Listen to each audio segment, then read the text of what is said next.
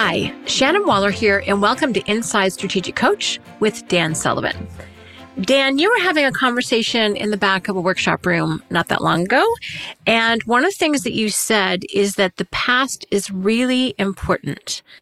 And I think we live in a world where everyone's focused on the future, there's a lot of uncertainty, but you regularly educate people in terms of the past, their past, history, and really help provide context. So let's dive into the question, why is the past so important? And you have a really cool way of bringing that forward for people, but why is it important? Well, in my case, it's 100% my property. Okay. And what I mean by that is, since it's my property, I can do anything with my past that I want to.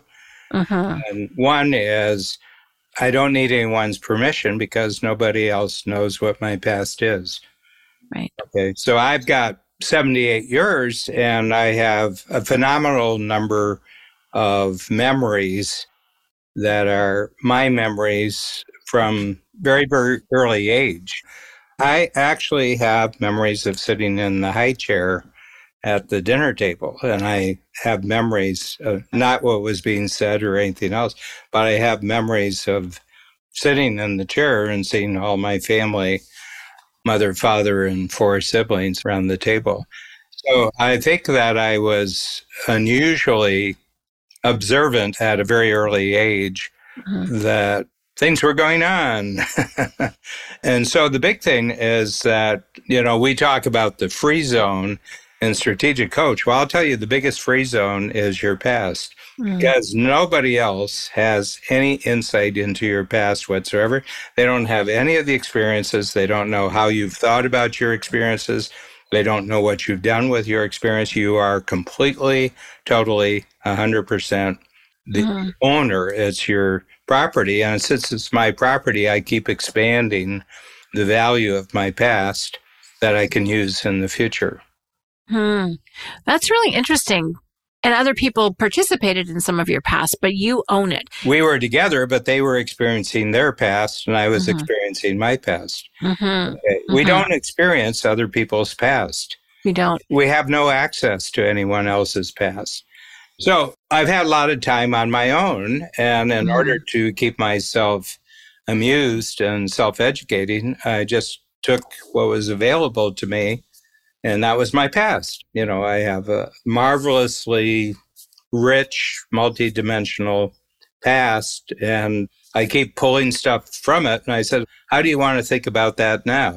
What's something from something that happened 25 years ago that I can reconfigure in my mind? In other words, we have some nice tools for doing that. Experience Transformer is a great tool. Another one is the new triple play.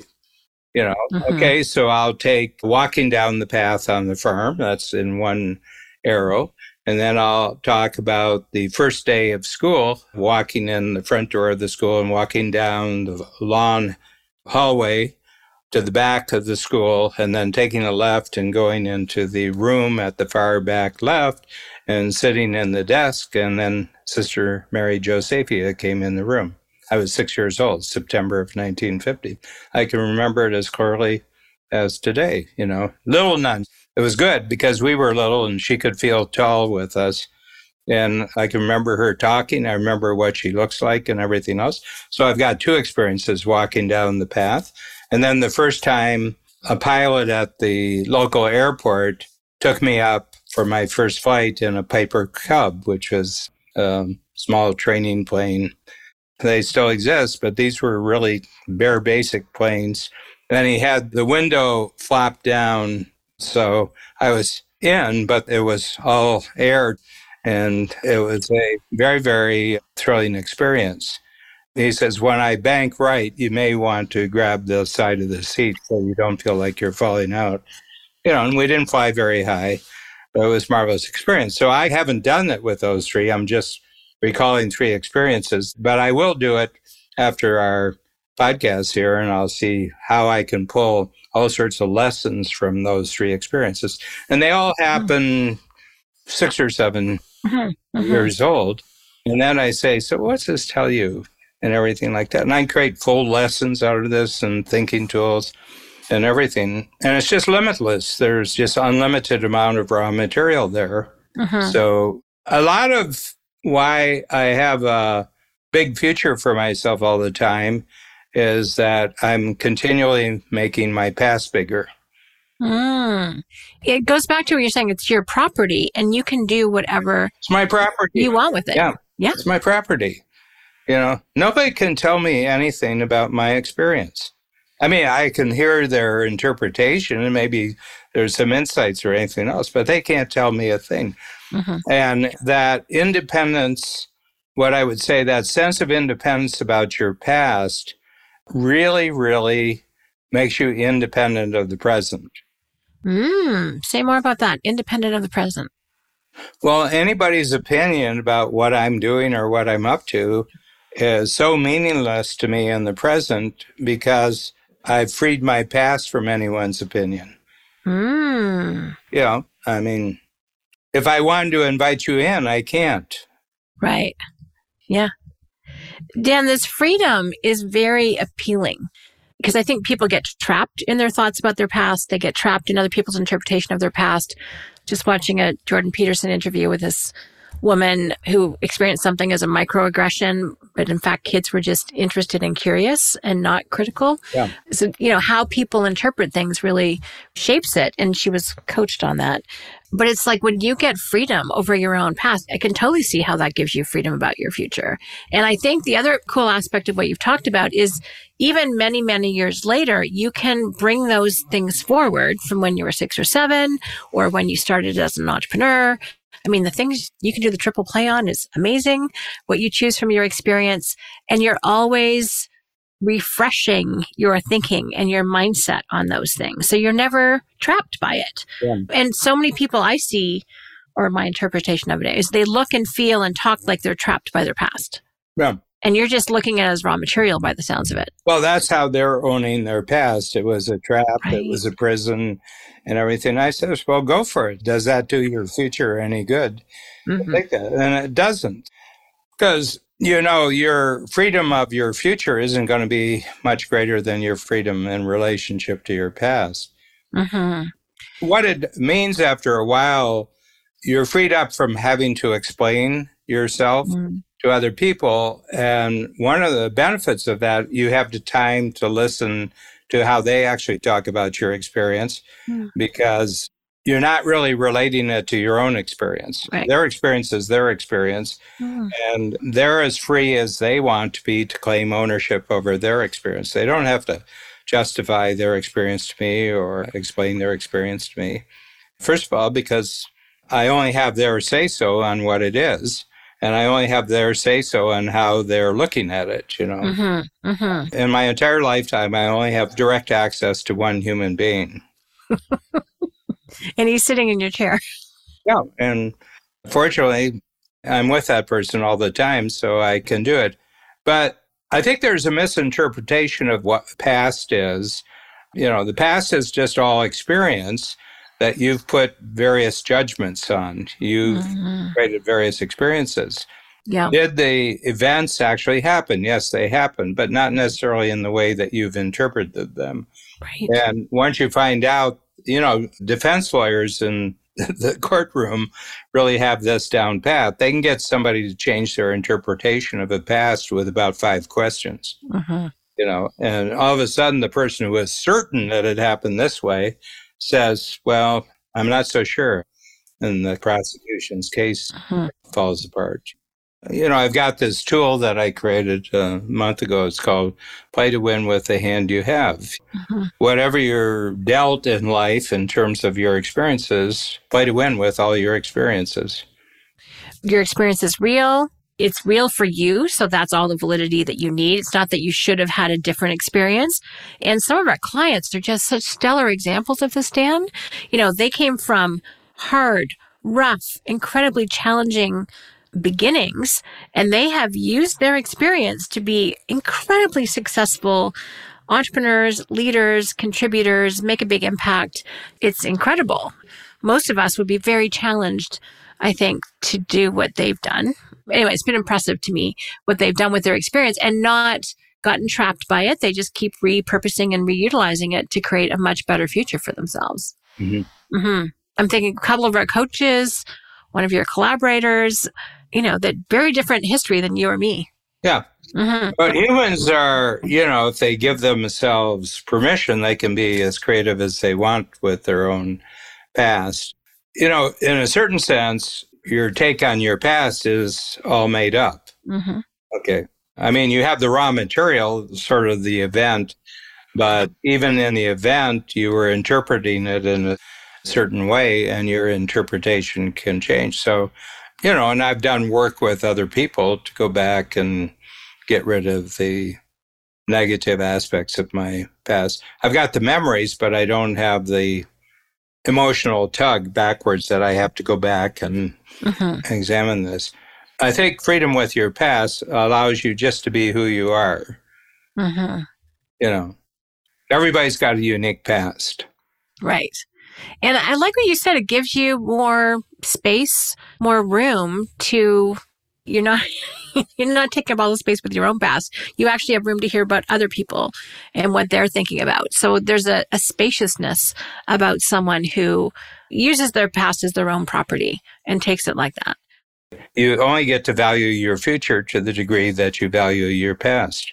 Oh. So I really appreciate my past. And one of the reasons is I really want to appreciate my future. Mm-hmm. Mm-hmm. And that means all aspects of it. So, Dan, why is this really critical for entrepreneurs in particular, for them to be very conscious and aware and owning their past? And how does that relate to their future? Why is it so key for entrepreneurs? One is that at all times, they're fully educated for everything they need to be in a bigger and better future. All they have to do is go back and make something in their past bigger and better. It automatically translates to their future. Okay. One of the things is some entrepreneurs feel that here they are successful, but they didn't get it through schooling. And they said, there are people I meet that are much more schooled than I am. Okay. And they got better education and I don't have that. So what explains my success? And the reason why they can't explain their present success and their future possibility of success is they can't explain their past success. So, Dan, let's dive into that, because this is one thing that you consistently do, and you have a coaching principle around this. It's like people can't take on new ideas and new thoughts until they first see how they've actually done it in their past. And that's a huge part of your coaching and your thinking tools. In fact, in our last podcast, we talked about failure and how useful and great failure can be. So it's like asking people to reflect back, where have been the failures, you even said this in the podcast, that you have learned the most from, right? Where you've created breakthroughs. And then let's look at that. And then we can have a new way of, so that you're giving a whole different lens on something that most people would avoid just through asking that question. Yeah. I mean, you and I are just completing the next of our quarterly books, which is called Capitalism and Everything Else. And I've been, observing and been subjected to all this talk in the modern age, mostly among teenagers and 20-year-olds, about maybe we should switch to socialism, And, the communists had a lot of good ideas, and other systems had it. And I said, you're profoundly ignorant is what you are. You're really profoundly ignorant. And these are ideologies. Capitalism is not an ideology, it's a methodology. Over a couple 100 million years, humans, in exploring their way in the world, found out that there's 5 growth stages that you have to go through if you're going to be successful at anything. So you can say that capitalism started when the first humans started to try to improve their capabilities in such a way that tomorrow they'd be happier than they were yesterday. Okay. And they would expand their vision of what was possible. So that's when capitalism starts, and then it's been worked on for a couple 100 million years. And here we're, a couple 100,000, not a couple 100 million, but a couple 100,000 years. But you've got to see yourself as valuable, and other people have to see you as valuable. And so you got to start with a sense of self-value, and then you show and demonstrate to other people why you're valuable. Mm-hmm. And it's a negotiation. Life is a constant negotiation between what you appreciate inside and what you get appreciated for outside. There's this negotiation, and that's capitalism. From start to finish, that's just capitalism. Right. The others are made up stories about why you're not good at capitalism. Socialism is a made up story about people who think themselves morally and intellectually superior, but the bank account doesn't show that, you know. Mm-hmm. So anyway, I'm just saying this, that the reason why people are really successful individually, it's not that they have a better grasp of the future, they have a better grasp of their past. I love that. They have a better grasp of their past. Yeah, the extreme inequality on the planet in the present and in the future is because there's an extreme inequality of people's appreciation and ownership of their past. I love that statement, Dan. Yeah. So the more people appreciate, delve into, take their own experience seriously, which is one of your sentences that's been very much resonant for me. It's like, the more I take my experience seriously, the better I become, the wiser I become, the smarter I become. And if I don't take my experience seriously, then I keep tripping over myself over and over again.